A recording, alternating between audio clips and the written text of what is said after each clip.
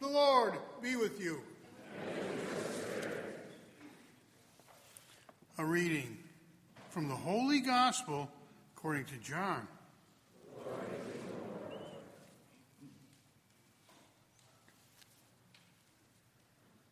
Jesus said to his disciples, "If you love me, you will keep my commandments, and I will ask the Father, and he will give you another advocate to be with you always, the Spirit of truth, whom the world cannot accept, because it neither sees nor knows him.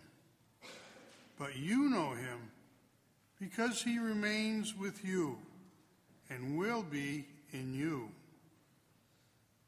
I will not leave you orphans. I will come to you.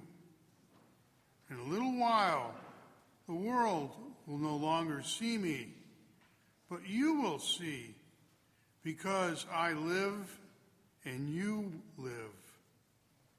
On that day, you realize that I am in my Father, and you are in me, and I in you. Whoever has my commandments and observes them is the one who loves me. And whoever loves me will be loved by my Father, and I will love him and reveal myself to him." The Gospel of the Lord. Partings are difficult things. And the greater the love, the greater the pain. And sometimes it's difficult for us to imagine that anything good might come of the parting. And yet it does. It may be that we were meant to be freed for something greater, or that the other was meant for that. It may be that it was time for us to move on, perhaps even to mature in love, painful though that might be. That's particularly true with death, but it can be true simply if someone's going to be going a great distance and not returning. Our Lord speaks to his disciples at the Last Supper. He's going to his death. They still don't understand this and will not accept it. But he continues to speak to them. And he begins by saying, "If you love me," that's the condition of everything, isn't it? With God. If you love me. Because we want to set the conditions, and God will say, "No, the conditions are mine. You're my creature. I created you out of love in my image, and I will tell you what love is. You will get it wrong. And when you do, things will continue to spiral down in your life. There'll be pain and confusion, perhaps anger and bitterness. But if you love me, you will keep my commandments. And you will know freedom and joy and peace, even though it may come at a price that you do not want." The cross is like that, isn't it? And then he speaks of the coming of the Holy Spirit. And he tells us, "You do not know him. You know him, but the world does not. I will not leave you orphans." What must they have thought when he said that? "I will not leave you orphans.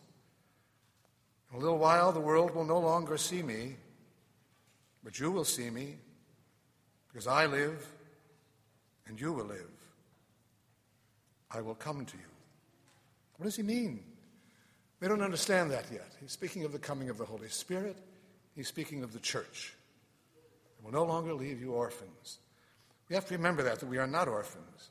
We sometimes wander through life as though we were, but we are not. And so he says, "Whoever has my commandments and observes them is the one who loves me." That's the condition. And that's the condition for life, too, that sort of love. It's wonderful, isn't it, that when he says, I will not leave you orphans, as we all know, the primary presence of that is going to be here in the Eucharist. I will not leave you orphans. That's why we are here, because we are not orphans and because he has taken us into himself. And he comes to us over and over and over again. Without the Eucharist, we are really destitute. We are by ourselves wandering around looking for a spirit. But he says, no, I've come to you that you may have me in my fullness. And so it is here that we really receive the strength to become what he wants us to become.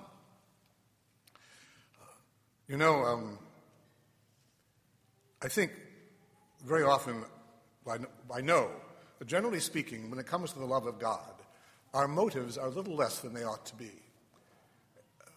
We have mixed motives, don't we? We very seldom or very few people ever love God simply for being God. We have our own reasons for doing it. Again, that's the way we humans are. It's strange, too, that while God will not accept from us a compromised life, he will accept compromised motives. If our motives aren't perfect, he will still accept what we can give him. He doesn't expect our lives to be that way. If we compromise our lives, we're liable to lose him. But if our love isn't perfect, well, he knows what we are. He knows how weak we are. He knows how selfish we can be.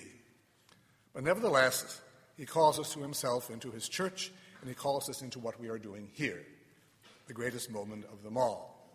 I keep saying that I know week after week after week, but particularly I think in our generation, when people are so caught up in what they want and what they find attractive and not what God has given to them, we have to keep saying that.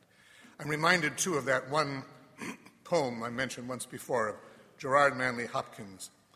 I think sometimes he gets caught up in himself a bit, but in this particular poem, I think it was particularly good when he was asking why he should love God. He wanted a reason for loving God. So he thought to himself in his poem, he said, when asking the question as to why this should be, he said to himself, then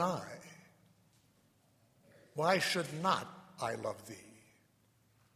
Not for heaven's sake, not to be free from hell, should I love thee, but just the way that thou didst me. I will love and have loved thee. What must I love thee, Lord, for then? For being my King and God. Amen. And that's enough. Let us pray.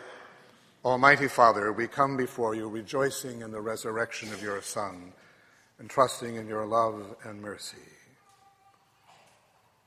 For the Church throughout the world, that her members will always be visible signs of the heroic love of Jesus Christ present in their lives, especially the Church persecuted, we pray to the Lord.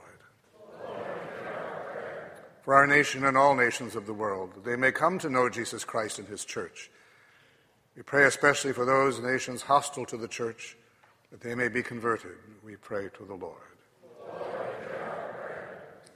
For all those who are sick and suffering and dying, the lonely, the frustrated, and the confused, that they may know that they are serving God in the midst of their suffering. For those who are greatly tempted, for those who have lost faith, we pray to the Lord. For a greater respect for human life, we pray to the Lord. For an increase in vocations to priesthood and the consecrated life, especially from our own parish and diocese, those young men and women who will have the apostolic courage we've seen in the Scriptures. For a greater reverence for the witness, the prophetic nature of marriage and the single life, we pray to the Lord. For our administrator, our future bishop, our priests, deacons, seminarians, and the American hierarchy, that they will respond heroically to the call of love, the love that is seen in the cross, we pray to the Lord.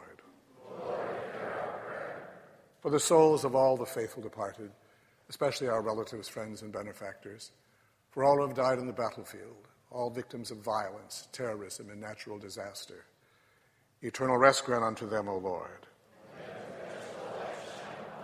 may they rest in peace. May their souls and the souls of all the faithful departed, and for all of us here, that our lives will reflect the love of God that comes to us through the Eucharist. The people will see in us the presence of Jesus Christ through the power of the Holy Spirit. We pray to the Lord. We now join our prayers to those of the Mother of the Resurrection as we sing.